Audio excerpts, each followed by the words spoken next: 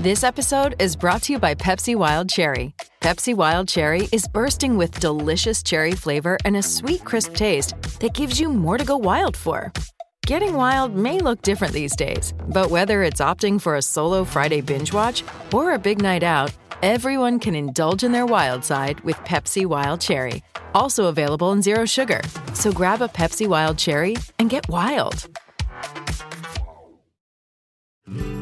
At Cenex, we're locally owned and operated, so your community is our community. That's why your Cenex goes far beyond the store. We fuel community connections by supporting local festivals, restoring town monuments, and renovating baseball fields. Now in its 4th year, we'll have contributed more than $400,000 to Cenex communities through our Hometown Pride initiative. Because community connections make the places we live so special. Cenex, powered locally. This podcast episode is brought to you by Coors Light. These days, everything is go, go, go. It's nonstop hustle all the time. Work, friends, family, expect you to be on 24/7? Well, sometimes you just need to reach for a Coors Light because it's made to chill. Coors Light is cold lagered, cold filtered, and cold packaged. It's as crisp and refreshing as the Colorado Rockies. It is literally made to chill. Coors Light is the one I choose when I need to unwind. So when you want to hit reset, reach for the beer that's made to chill. Get Coors Light in the new look delivered straight to your door with Drizzly or Instacart. Celebrate responsibly. Coors Brewing Company, Golden, Colorado.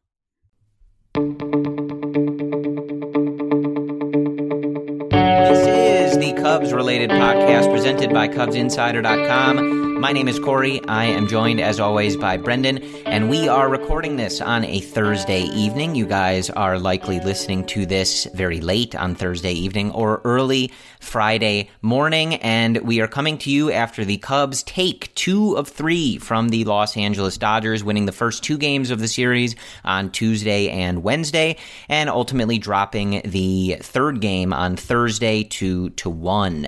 So, Brendan, firstly, there's nothing better than the Cubs winning, right? There's nothing that makes me feel better in the world. A close second, though, is watching the Dodgers lose. So this was a really nice few days for you and I in particular, especially living in Los Angeles. I know you have the Cardinals-Cubs rivalry. I know you have some of those guys like the White Sox-Cubs rivalry. But for me, personally, beating the Dodgers, it's right there with the Cardinals. I got to say, especially with the recency of these two teams being in the NLCS, Corey, nothing's better. And living in LA, you get to experience that. Absolutely. And so we will run through the recaps real quick of these 3 games with the Dodgers. And then we have an awful lot to talk about, a lot going on in this series. Updates and big performances. So we will jump right into those. Let's run through these games real quick. As always, we like to run through the games at the beginning of the show just to, get through the stat lines, pitcher lines, so that we don't have to contextualize everything later. And a lot of people, maybe can't watch every minute of every game. So just a quick refresher. Obviously, you are more than welcome to jump ahead a minute or two if you did watch every game and don't care. But going back to Tuesday, the Cubs winning this first game 7-2. Jose Quintana picking up his 3rd win of the season. Kenta Maeda taking the L for the Dodgers. Jose goes 7 innings, 4 hits, 2 earned runs, 2 walks, and 7 strikeouts. This was a very impressive outing again for Jose Quintana. He has strung a few in a row now together that look like this, and it's got to have you excited, folks. Jose Quintana looks assuredly like the pitcher that the Cubs traded for, and this was a particularly impressive outing because, as you saw in the game on Wednesday with Cole Hamels, this Dodger team leads the NL in offense, or I think at least they did coming into this series. I'm not sure where it stands now, but they are very, very patient, and they are not chasing a lot, and you do have to do good work to get them to strike out and chase pitches. So the fact that Jose was able to minimize the walks to 2 and strike out 7 of these guys, very, very impressive, especially when you consider that Cole Hamels, I think, set or tied a career high in walks the very next night. So very patient Dodger team. Ultimately, a really nice effort again from Jose Quintana. looking at how the Cubs scored their runs in this one, they did major work against Kenta Maeda in that first inning. That first inning, Brendan, on Tuesday looked like the 2016 Chicago Cubs, just relentless. Kenta Maeda threw nearly 40 pitches in that first inning. You totally set the tone for not only just the series, not only just that game, but the entire series. I mean, you're already thinking, okay, we're going to get in their bullpen early tonight. We're doing work against Maeda. This was a brilliant effort. And the key in this one is a Wilson Contreras bases clearing double. Kyle Schwarber came up with the bases loaded and 1 out.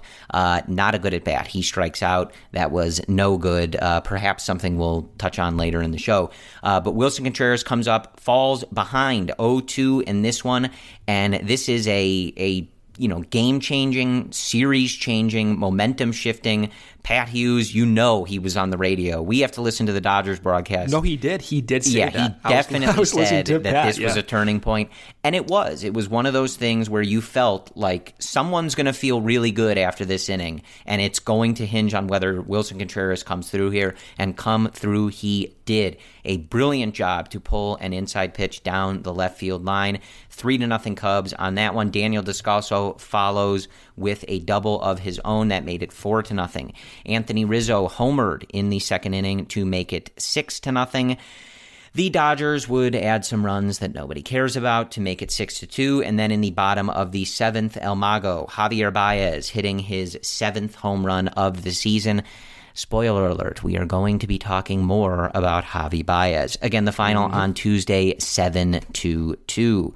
On Wednesday, the Cubs winning 7-6. And Brendan, this was one of those games that if I could bottle the feeling from this game and experience it over and over and over again, I definitely would. This one was a lot of fun. It was a pitcher's duel through much of the early going here. The Dodgers getting a run in the 4th on a Chris Taylor single. This was a weird play where it kind of caught Rizzo in between, and Hamels did break right away to first base, but he's just not quick enough to beat Chris Taylor there. Regardless, a run scores. It was not the best-looking play. In the top of the 6th, Cody Bellinger finally makes his presence known in this series with his 12th homer of the year. That made it 3-0 in the 6th. But Brendan, let me tell you something about the bottom of the 6th inning. We go into this inning, the Cubs are trailing 3-0, and I am going to take you through this entire thing. Walker Buehler had been very good up until this point. The Cubs are not striking out against him, but he was very good, and he's got some of the best stuff. I think really, especially for a young guy in the National League, certainly. But the Cubs got to him in this bottom of the 6th, and let me just run it through it here. Mark Zagunis struck out swinging to start this one. He was pinch hitting for Brad Brach. Daniel Descalso then singles. Chris Bryant flies out. Anthony Rizzo walks, and then it was El Mago, 0-2, and Walker Buehler's last pitch of the evening, Brendan, and he hung it.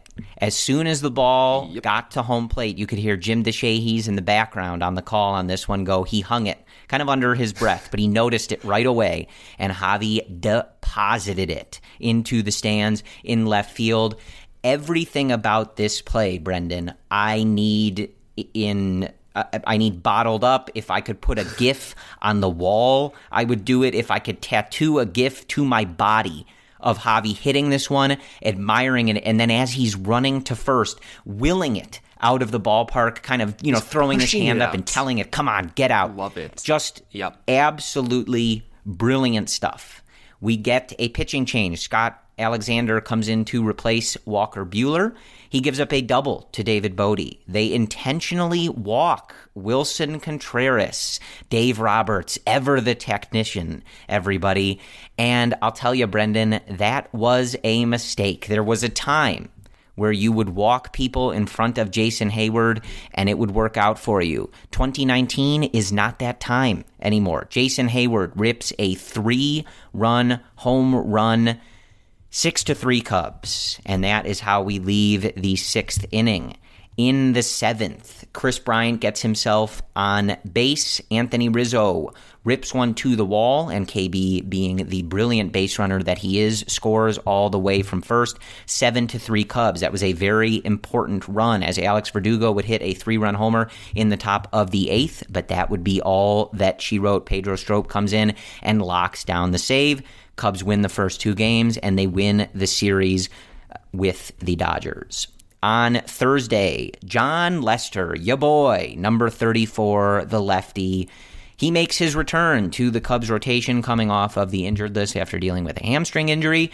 He was on a pitch count today. I believe he went just above it. I think Madden said around 75 to 80 pitches. He ends up throwing 79 in 5 innings of work, 4 hits, 1 earned run, no walks, and 5 strikeouts. The run coming and Alex Verdugo leadoff triple, and then he is eventually brought home on a hot grounder to Javi Baez that he tried to snag, probably in his head a little bit, thinking about getting the ball home, but regardless, they get the run in, and that was how that one scored. So a really good day for Lester. He looked very good. I believe was sitting around 91, 92 with his fastball. No walks, 5 strikeouts, again, against a tough Dodger lineup. So I think that is about all you could ask for in Jon Lester.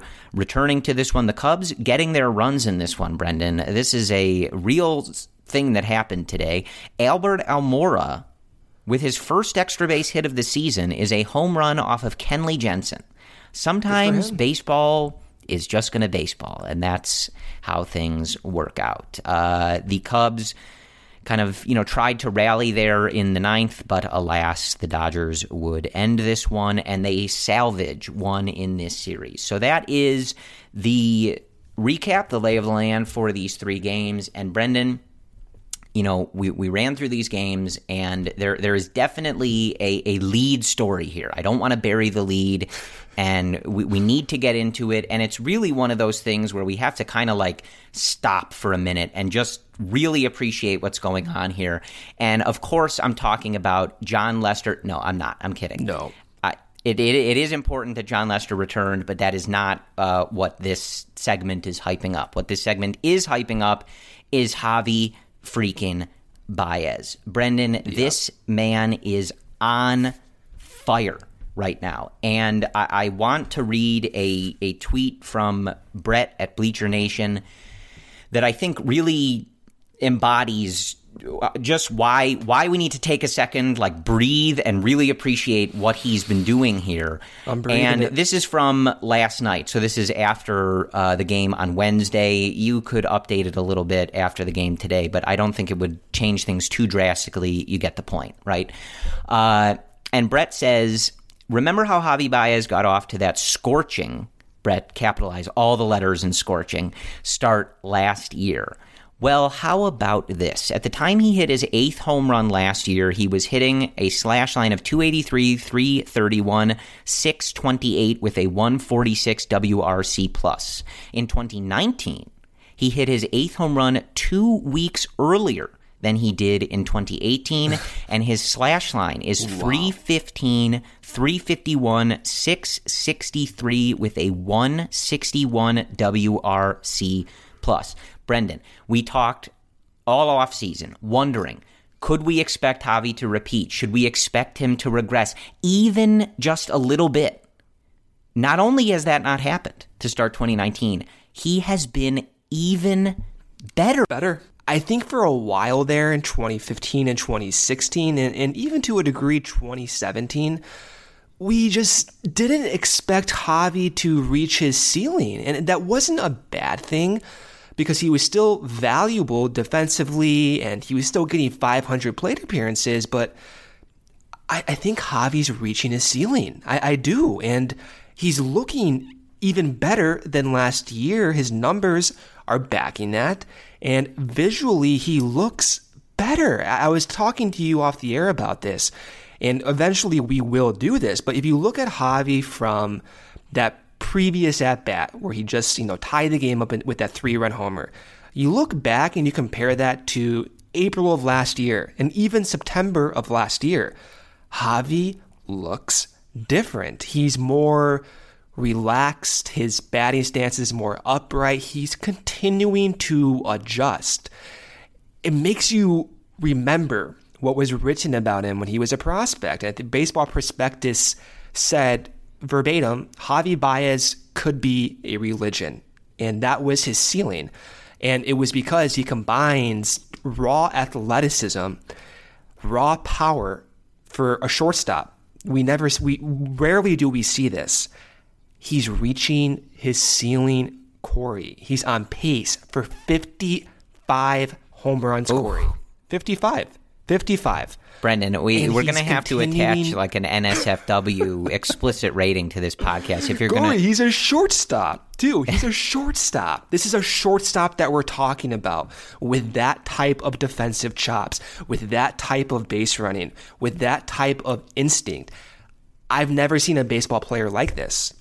I mean, the fact that he's on the Cubs makes it that much sweeter, but I think in general, if Javi played for any other team, he's the type of guy I think most people just gravitate towards. Corey, I'm speechless at this point, and I understand, look, I know, it's April 25th, I get it, but look, he's 102 plate appearances. These numbers, these underlying raw numbers, stabilize at 50 to 100 plate appearances. What Javi is doing is no fluke. Let me repeat, what Javi is doing is no fluke. This might be what we get going forward, and if you combine that with getting KB back on track and the offense back on track, man, I don't know what other offense can compete with this team to that level, Corey. Yeah, this is really something. And even in the game on Thursday, he hits a ball 371 feet, 103 miles and off the bat to the opposite field, to the right field wall. This is a pitch that is up above the zone and inside, like getting near his face. And somehow, Brendan, he gets his hands in, barrels it up, and almost sends it out of the park. And it's one of those moments where you really stop to appreciate, like, Javi Baez has truly found a way to be himself, but make it successful. This is not some guy who has made, necessarily this insane change where he had, a super high K rate and chase rate, and now he's an entirely different player, that doesn't chase or things like that. He's very largely the same player, but he has just found a way to make it work, and he has such incredible instincts.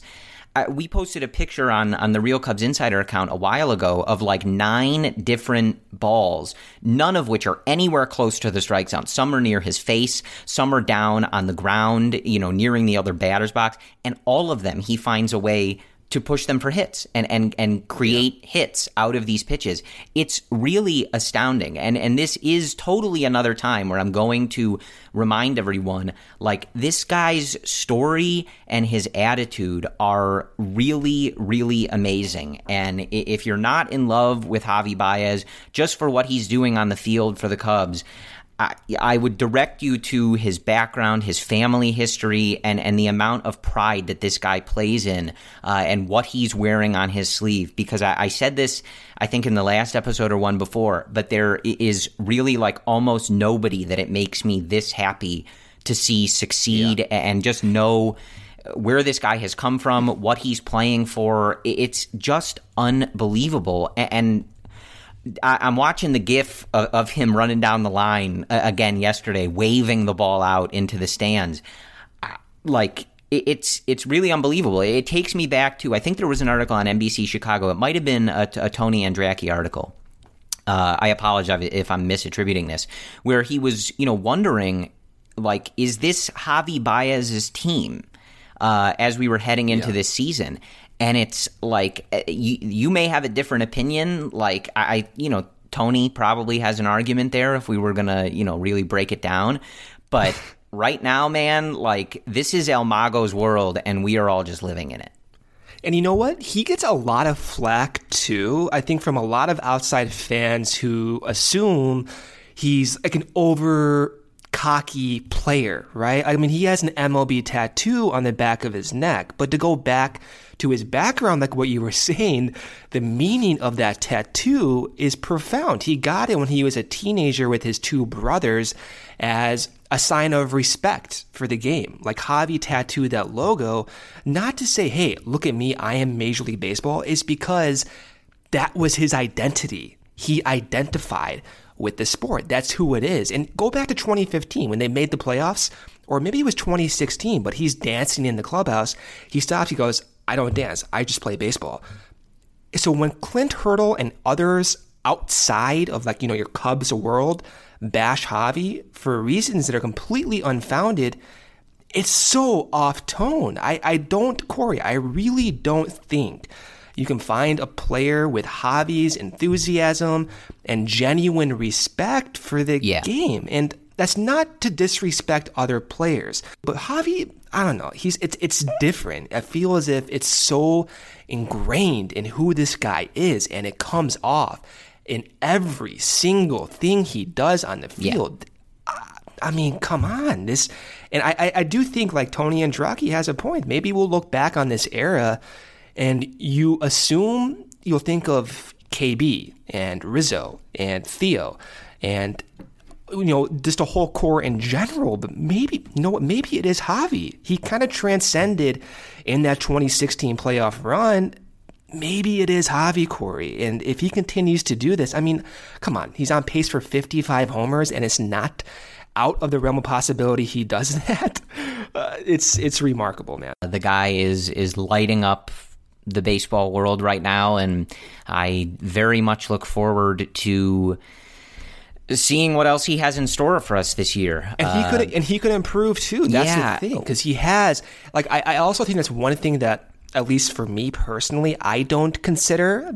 That's wrong. I think I'm wrong not to consider this, but Javi's career trajectory, we mentioned David Bodie's unique career trajectory. To some degree, Javi's is too, right? He gets called up in 2014. He strikes out and whiffs at literally a historical low rate, like 59% contact rate. That's one of the worst, if not the worst of all time in that plate sample size. Comes back 2015, breaks his hand, misses most of the year, just does not do well. Comes back in 2015 for the playoffs, homers off John Lackey. 2016 rolls around and he just, he's a sporadic player. Fast forward 2 years, completely different player in terms of maximizing his skill set to this production. And yes, he did not change necessarily who he was, but he was able to make the most of what he does do well. And I think that is one thing that is going to propel Javi to be even better. Like, Madden always compared Javi to Manny Ramirez because he said once Javi starts laying off those sliders, he's Manny, right? But you know what? What if he actually does get that better recognition? It's not crazy to think. I mean, there are times even this year where he does look a little bit better in terms of pitch recognition. I don't know. I feel as if 2 years from now, Javi could be somewhat of a different player in his own way and just become even better. It's just crazy to think about. Yeah, man, I'm here for it. That is our shortstop, no doubt. But I do keep all your entertainment options centered with Xfinity X1. Access live TV, Netflix, and now Hulu and Peacock. Streaming zen. Now that's simple, easy, awesome. Xfinity X1 gives you the most complete entertainment experience with everything from live TV to your DVR to on-demand favorites and your streaming apps. Just use your voice remote to easily find what you want to watch. Go online or call 1-800-XFINITY today to learn more.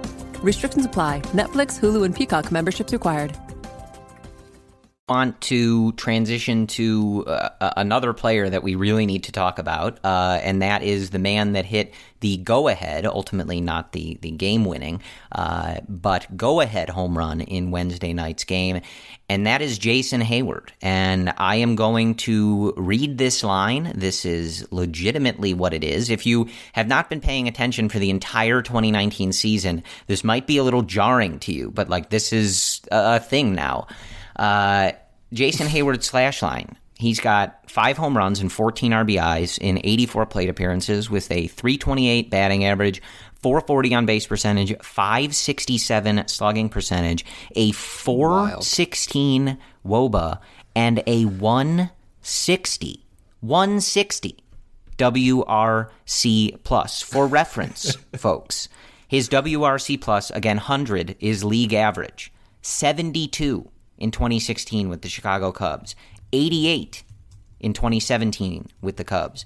99, so almost league average. His walk rate, Corey, is 18%. His strikeout rate is 11%. That's insane. Like his slash line that he's putting up right now is almost like Rizzo to some degree, where he has his power. He rarely strikes out. He takes his pitches. He has a high BA. What Hayward is doing is insane. This is insane. Yeah, and similar to Javi, I know that we've gone through this before, and y'all know I and Brendan are more than happy to, admit when maybe we gave up on a player or, weren't super confident that things were going to turn around. Like, we have not always been in the, we believe in Jason Hayward camp. I will freely admit that. But the one thing that I did want to say is this is another one where it's very difficult not to be so freaking happy to see this guy succeed. Yeah. This is a guy who signed a huge contract with huge expectations and was bad for a good portion of it in the early going here. And never did we hear Jason Hayward complain, dog the fans if they were getting on him, dog the writers in this town getting on him. He went about his business. Every report from anyone, teammates, reporters, everything, suggests he is the most professional player in that clubhouse. He goes about his business the right way. He handles himself the right way. And he has put up with a lot over these first few years. I'm sure he has received his fair share. I believe he had to delete his Twitter at one point. I believe he's received his fair share of not so great commentary from people. And to see him succeeding now and playing such a big role for this team to start the 2019 season, as we're almost through an entire month of this season, is really amazing. And, that's like on a personal level. From a team level and looking at this, just from the Chicago Cubs perspective, this is a big deal. And this is what they signed him for. Again, obviously I'm not expecting him to keep up a 160 WRC plus the entire season. But they signed him to be an impact player all over the field, not just on defense, not just as a base runner. And when Brizzo really start cooking, and we'll talk about them in the second here, a lot better results from them in this Dodger series, with Javi doing his thing, with Wilson looking the way he did, if you can have Hayward to either keep, near the middle portions of that lineup or maybe even move up as they, are still kind of inconsistent with who's the leadoff hitter every day and stuff like that, and with Schwarber and Almora not really doing themselves any favors in terms of playing time, this is a big deal for this Cubs team that Jason Hayward is, not hitting the way that he is, but not really bad at the plate. Like we have seen, like I just read in some of these previous years, like 2016 was bad. A 72 WRC plus is not good. And so it's a big boost to this lineup that they may be looking at a different hitter this year. And we always go back, and everybody always goes back to that 2015 home run off of Jake Arrieta that he takes the other way into the stands at Wrigley Field.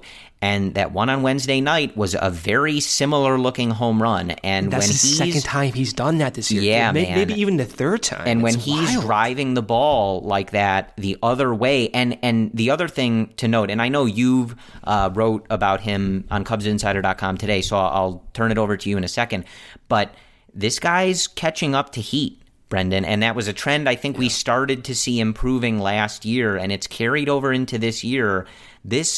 I know earlier in this year we said it's exhausting to do the whole, is he back? Is he hot? Is he different? Let's look at his swing. Let's look at his hand position, yada, yada. And it is. And we're doing it again. But we are. As I'm going to turn to you here, I think this is the time where it really is a different player. I think so. I do. And it's because when you align everything together, from the visuals, from the numbers, from what he's saying, from what coaches are saying, it starts to kind of reinforce your idea that he might be looking like his former self. And you just tweeted out this on the Cubs Insider account, but Heyward is making tangible changes that are translating to success. That's encouraging. And it's kind of wild to even say, but he's on pace for 38 homers, man. If you want to scale that down to 600 plate appearances, he's on pace for 38 homers. And I think when you watch Heyward, he feels different. I don't know what it is. He just feels different, and he's not rolling over on those balls that he used to roll over on. I wrote on CubsInsider.com that he's catching up to higher fastballs. Any pitch that's up, around his chest a little bit higher, the homer probability of those balls going in play are over 50%. Yeah, he only has 5 homers, but when he's making contact up there, they're leaving the yard. In the previous 3 seasons, those same pitches were pop-ups. They were weak grounders to second base, and that is what we were accustomed to seeing. And it's not like even those high fastballs, when he was hitting those balls on the ground, granted, they were hard. Like, his exit velocity was pretty good last year, but he wasn't hitting the ball in the gap. He wasn't hitting the ball over the fence. He's doing that this year. Now, I think we still want to see a little bit more, but there is a point where the sample size is stable. 80 plate appearances is a stable sample size. And if this is what we expect going forward, then I think we're in for a real treat. I do, especially because now if he's going to see the majority of time in center field, it does give Joe Maddon and really the front office to some degree flexibility in their acquisitions at the trade deadline perhaps, but it gives guys like David Bote more of a shot.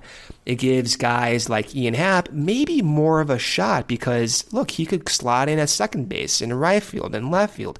He doesn't exclusively have to play center field. And I'm pumped, man. I think one of the most encouraging signs for me this year, I think Javi, of course, is one of them.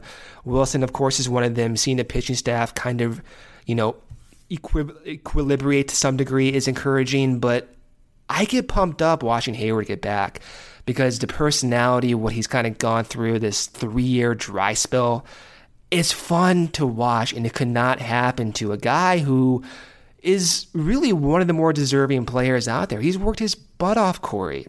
When the season ends, he's on the field in Mesa 3 weeks later, every single offseason.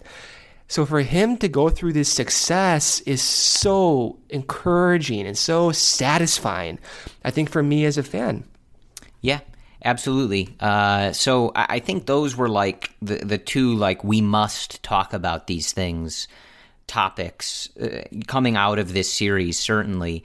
And it does give us a second to just go back and, point out, like, the Cubs are in a very good place right now. They've played some really good baseball as of late. And you go back to that Pittsburgh series when, the Cubs open at home.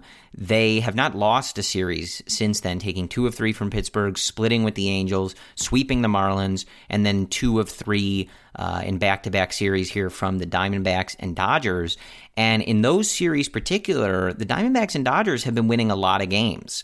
So this is a Cubs team that, had a couple good teams from the NL West come to Wrigley Field, and they managed to take 2 of 3 from both of them. They're 11-5 in their last 16 games. So I think it's safe to say, I hope, that, that early season, whatever we want to call it, with the Texas, Atlanta, and Milwaukee series, I think that's behind us. And the team that we have seen kind of once they got back to Wrigley Field is more in line with what we're going to see going forward. But I think it's tough not to be pretty excited with how this team has played as of late. So at least where I'm sitting right now, I am so confident in this team. I think really this offense is carrying that confidence, and the starting rotation is carrying that confidence.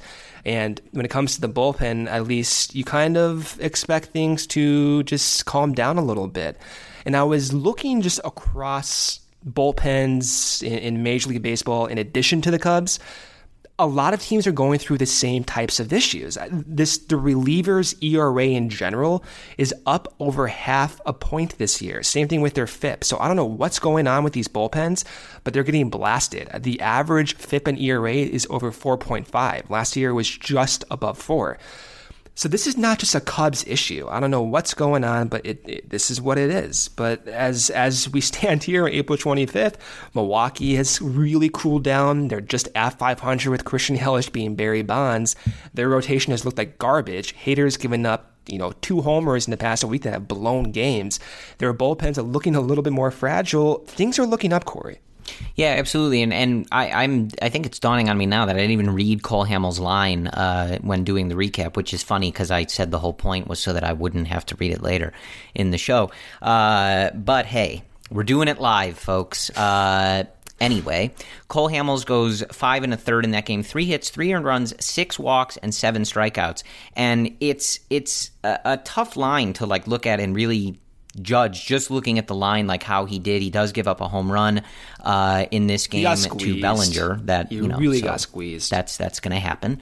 But I think the takeaway for me with Hamels, again, the Dodgers were not chasing. A lot of these walks, Cole was making good pitches, and the Dodgers just weren't, they weren't going to go for it. Cole loves to go with that changeup that fades low and out of the zone, and in a lot of these at-bats, he was making good pitches to get swings and misses.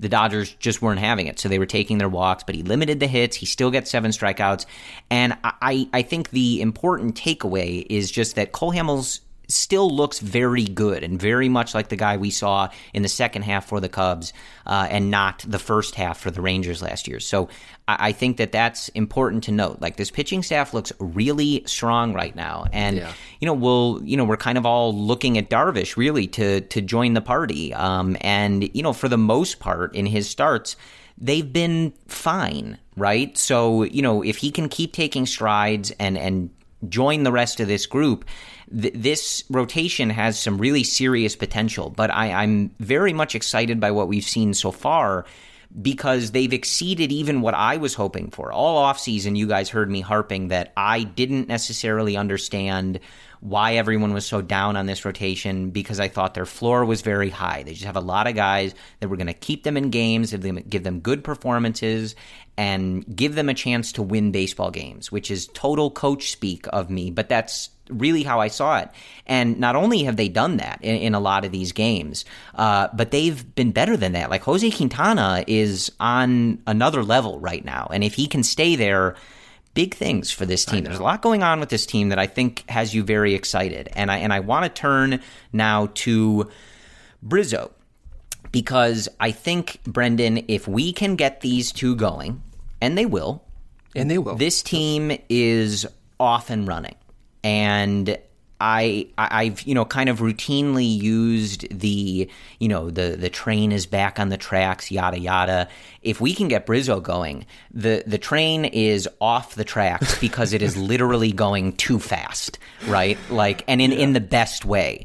So in this series, Chris Bryant goes 2 for 8. He takes 3 walks and scores 2 runs. And Anthony Rizzo goes 3 for 11 with 3 RBIs, a walk, and he also scores 2 runs. And they combine for the game-winning run in Wednesday night's game.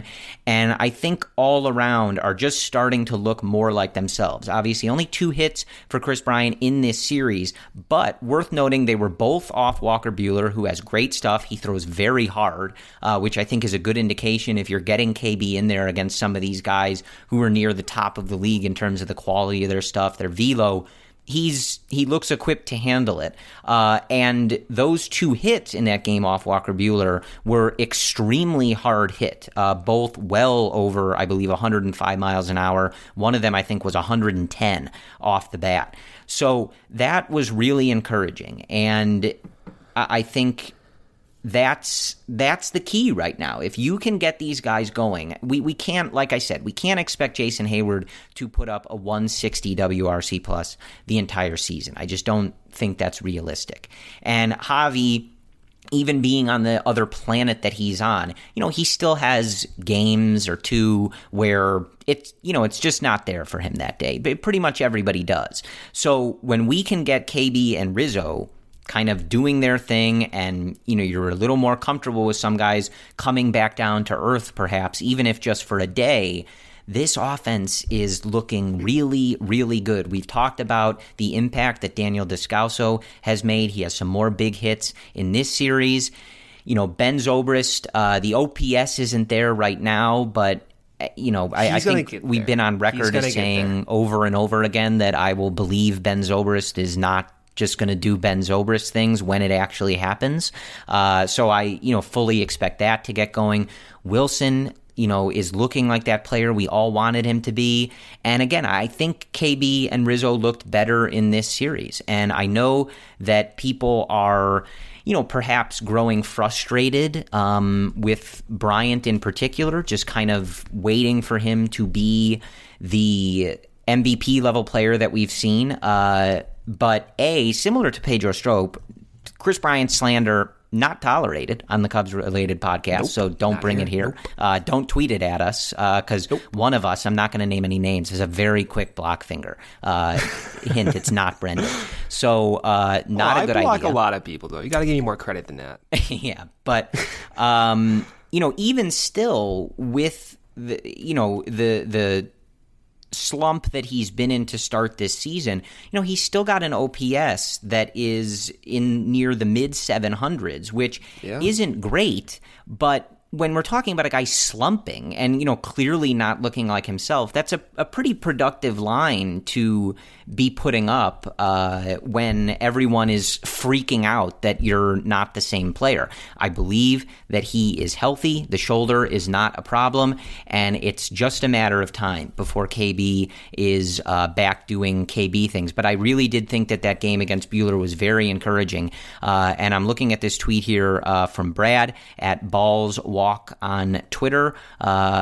And he tweeted out that he has a .411 on-base percentage since April 8th, and that's 56 plate appearances. So that is the difference between Chris Bryant and a lot of other guys. When Chris Bryant is not necessarily hitting the cover off the ball, he is still going to get on base at a very high clip. He is a very productive player, and I'm telling you guys, he and Rizzo are going to kick it into another gear soon, and this offense is going to take flight. Rizzo in general, both those guys, their numbers are still above league average. Even Rizzo, his WOBA is like around 350, and even KB is around 330.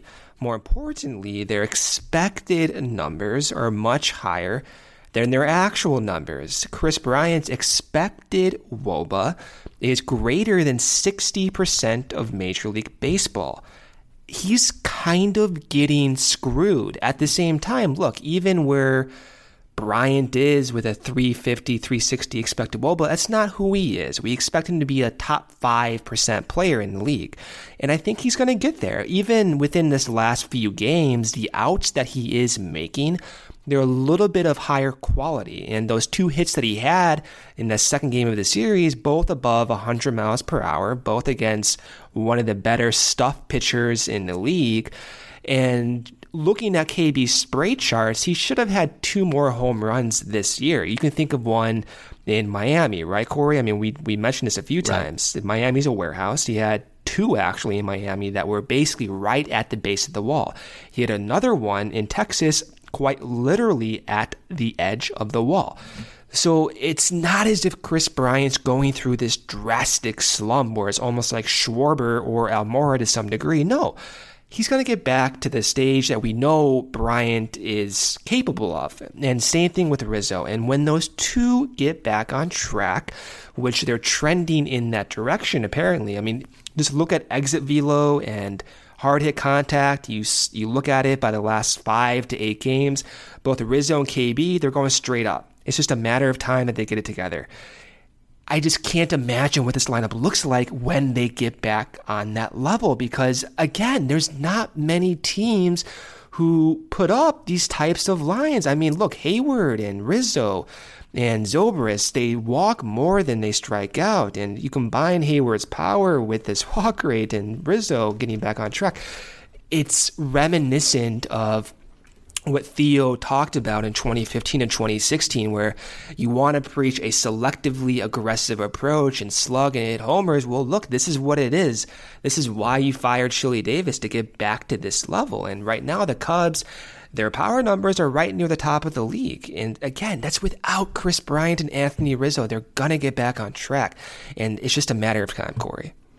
Yeah, absolutely. I think that it's going to be fun to see. Like I said, there's a lot that's really encouraging about this team right now. They're winning series. They took care of business at home. They took care of a bad Marlins team on the road, sweeping them. And again, like 2 of 3 here in these last 2 series from the Diamondbacks and Dodgers, who sit atop the NL West at this current moment. So just really good work from them. And, you know, we didn't really talk about the bullpen much, but it's been better, I think. I will say I'm a little concerned that, you know, Steve Cishek pitching so many games last year was really not the best strategy for a guy that you have under contract for multiple years. But we'll see about that. He's been very good for the Cubs, so I'm not panicking just yet. No, but I think it was a fair concern at the time, and it's just something to keep in mind. He didn't have a good outing in Wednesday night's game, but we'll see. I don't know, Brendan. I'm just throwing it out there. But Brad Brock with 2 scoreless innings today, he looked really good. He did take a Chris Taylor liner off, maybe like the back. It looked like it got a good bit of meat on him, so hopefully no big deal there. But a really good scoreless 2 innings from him. Brandon Kinsler continues to look good. Pedro Strop was filthy in that game on Wednesday. Just some, you know, as we've seen from him routinely, just some absolutely nasty pitches from Pedro Strop. Kyle Ryan has been pretty good in the spots that they have put him in.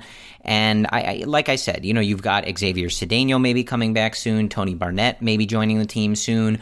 Carl Edwards, I think, has been looking good as he's returned. He had an injury, a small injury when he's been in the minors, and he came back, was sitting mid-90s, looking good. Nice. So, you know, I think things are looking up there and rounding into shape a little bit. I will say, Brendan, though, we gotta get over this Randy Rosario thing.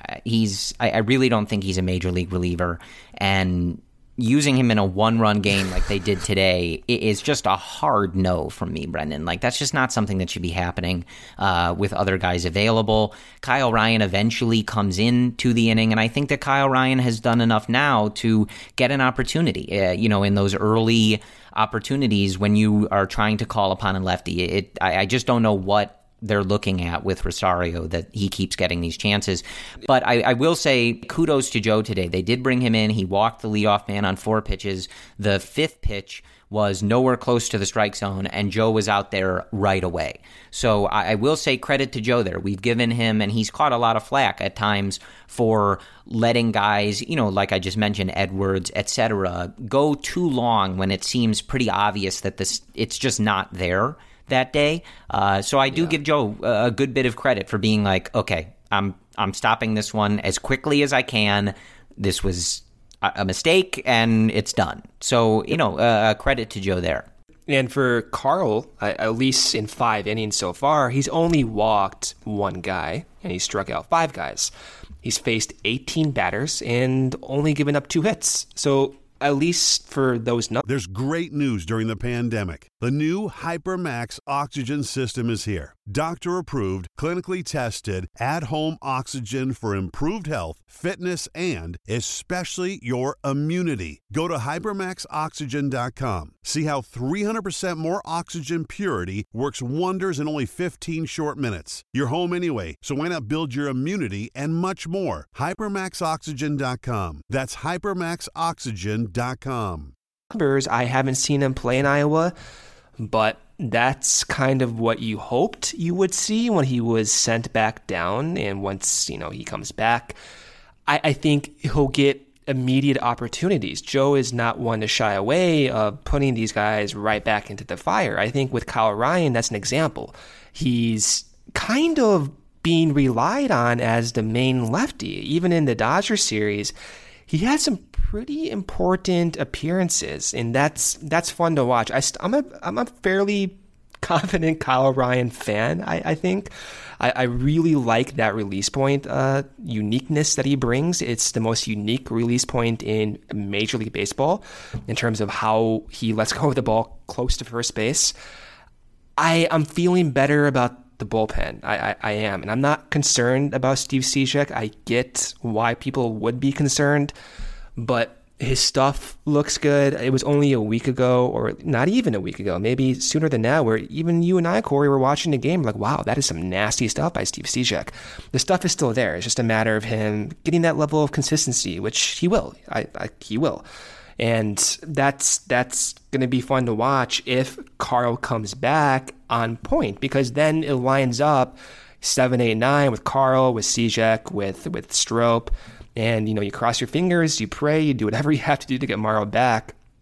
It's starting to calm down a little bit. Doesn't mean I'm losing sleep over it. Doesn't mean I'm still currently anxious about it. Doesn't mean I'm not projecting on this podcast right now about my lack of confidence, I guess, in the bullpen. But at least for the time being, I am a little bit more positive about it than I was 10 days ago. And that's fueled by seeing someone like Kyle Ryan come up. It's fueled by seeing Carl stabilize to some degree in Iowa, and mostly fueled by Pedro Strop. But just looking at his numbers right now, almost 8 innings pitched.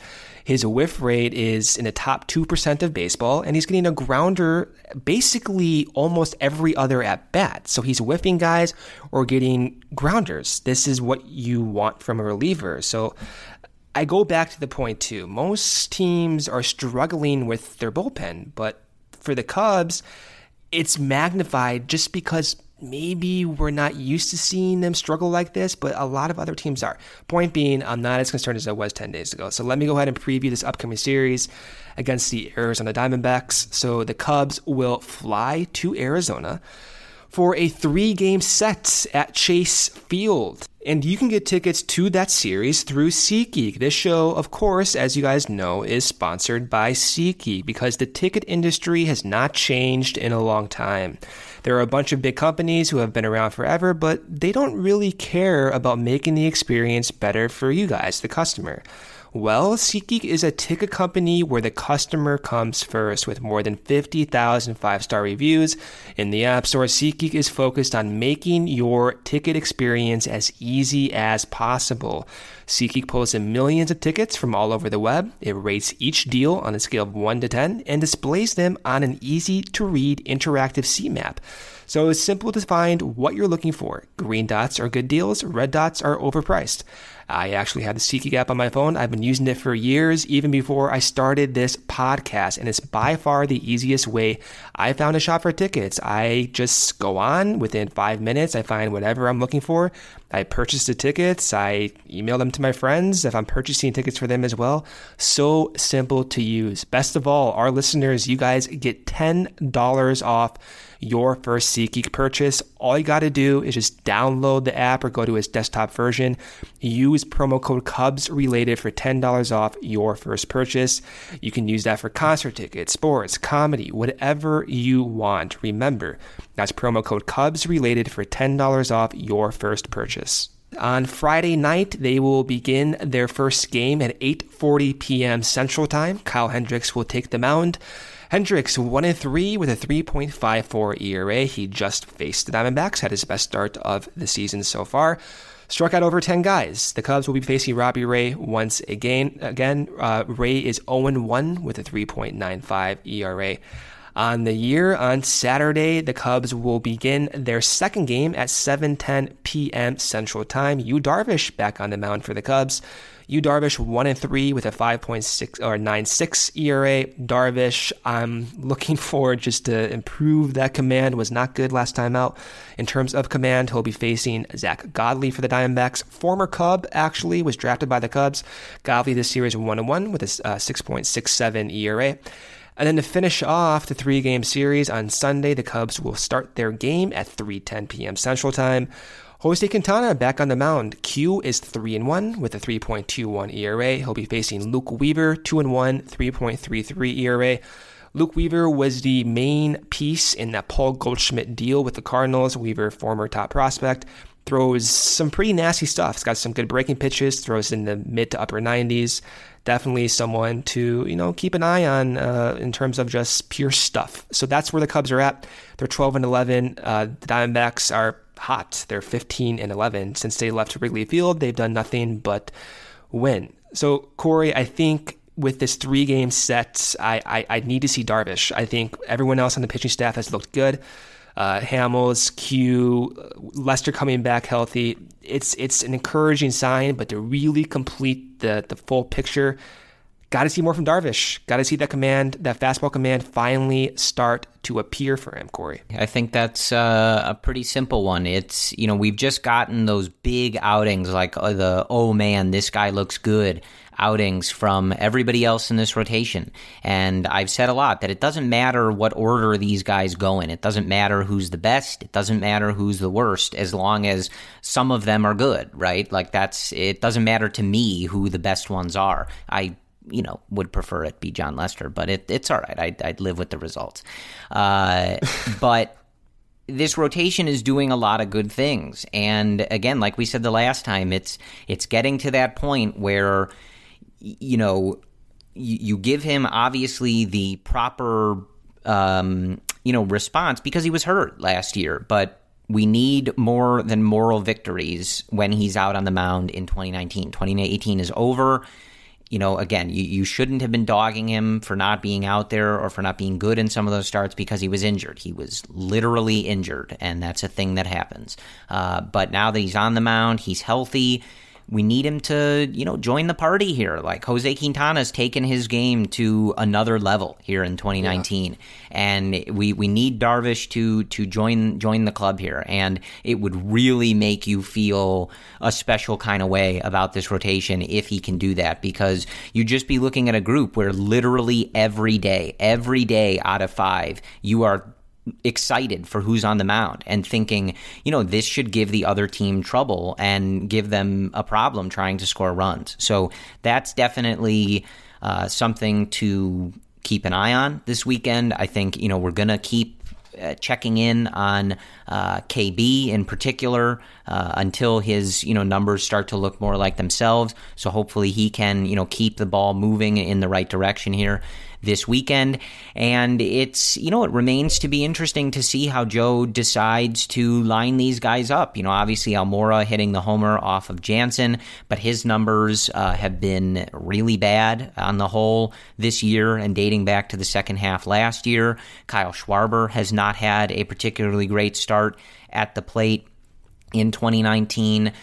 David Bodie, by contrast, has looked really good in the opportunities that he's gotten at the plate. Daniel Descalso has looked really good at the plate. And, Ben Zobrist off to a slow start, though a lot of his peripherals look very Ben Zobrist-y. So I think his overall line will catch up soon. But it is just to say it'll be interesting to see, every day how Joe decides to line these guys up, where he's getting Schwarber in there, where he's getting Almora in there. So, definitely keeping an eye on that going forward.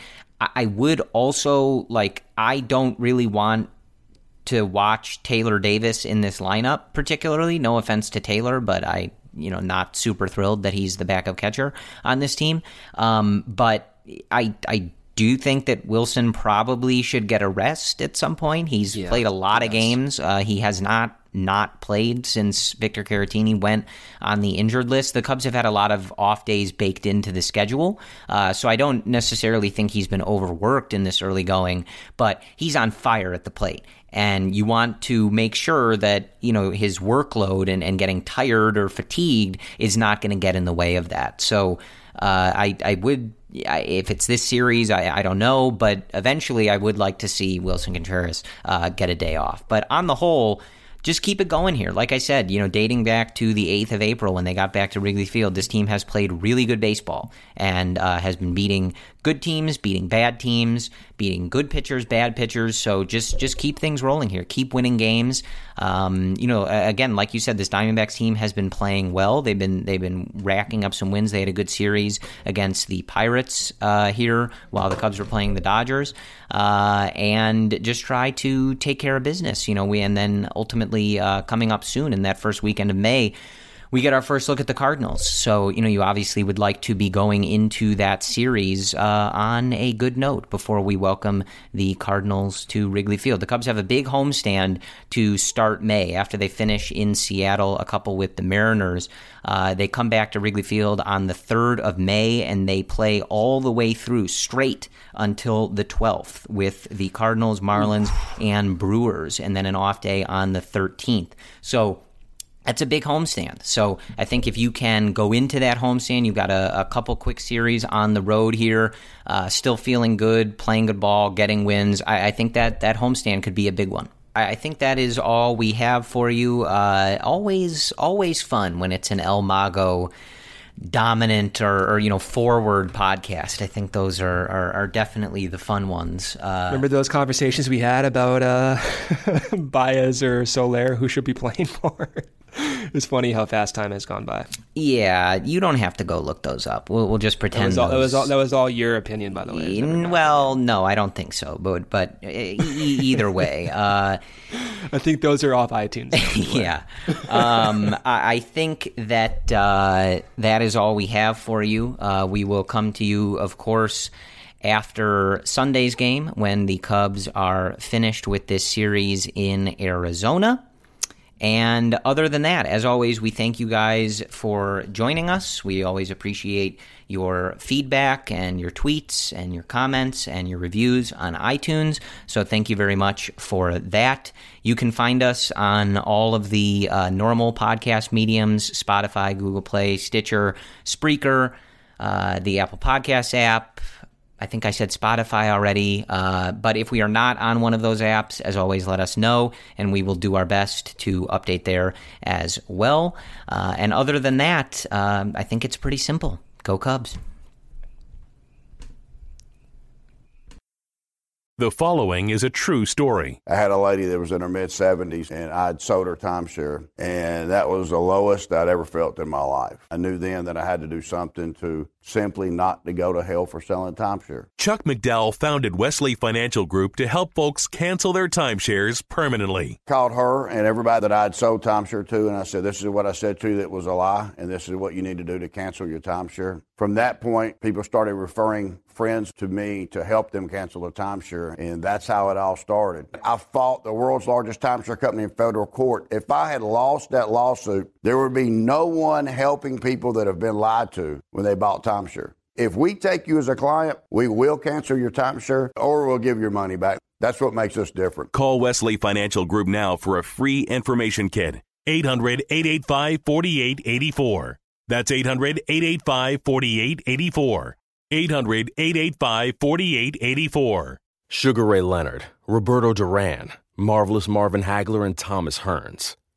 Legends, whose four-way rivalry defined one of the greatest eras in boxing history. Relive their decade of dominance in the new Showtime sports documentary, The Kings, a 4-part series premiering Sunday, June 6th, only on Showtime. The first taste of rare bourbon you finally got your hands on. That's nice. At Caskers.com, we make this experience easy. Caskers is a one-stop spirit curator with an impressive selection of exclusive, sought-after, rare, and household names in the realm of premium spirits and champagne. Discover the top flavors of the year now by going to Caskers.com and using code WELCOME10 for $10 off your first purchase. Get $10 off your first purchase with code WELCOME10 at Caskers.com.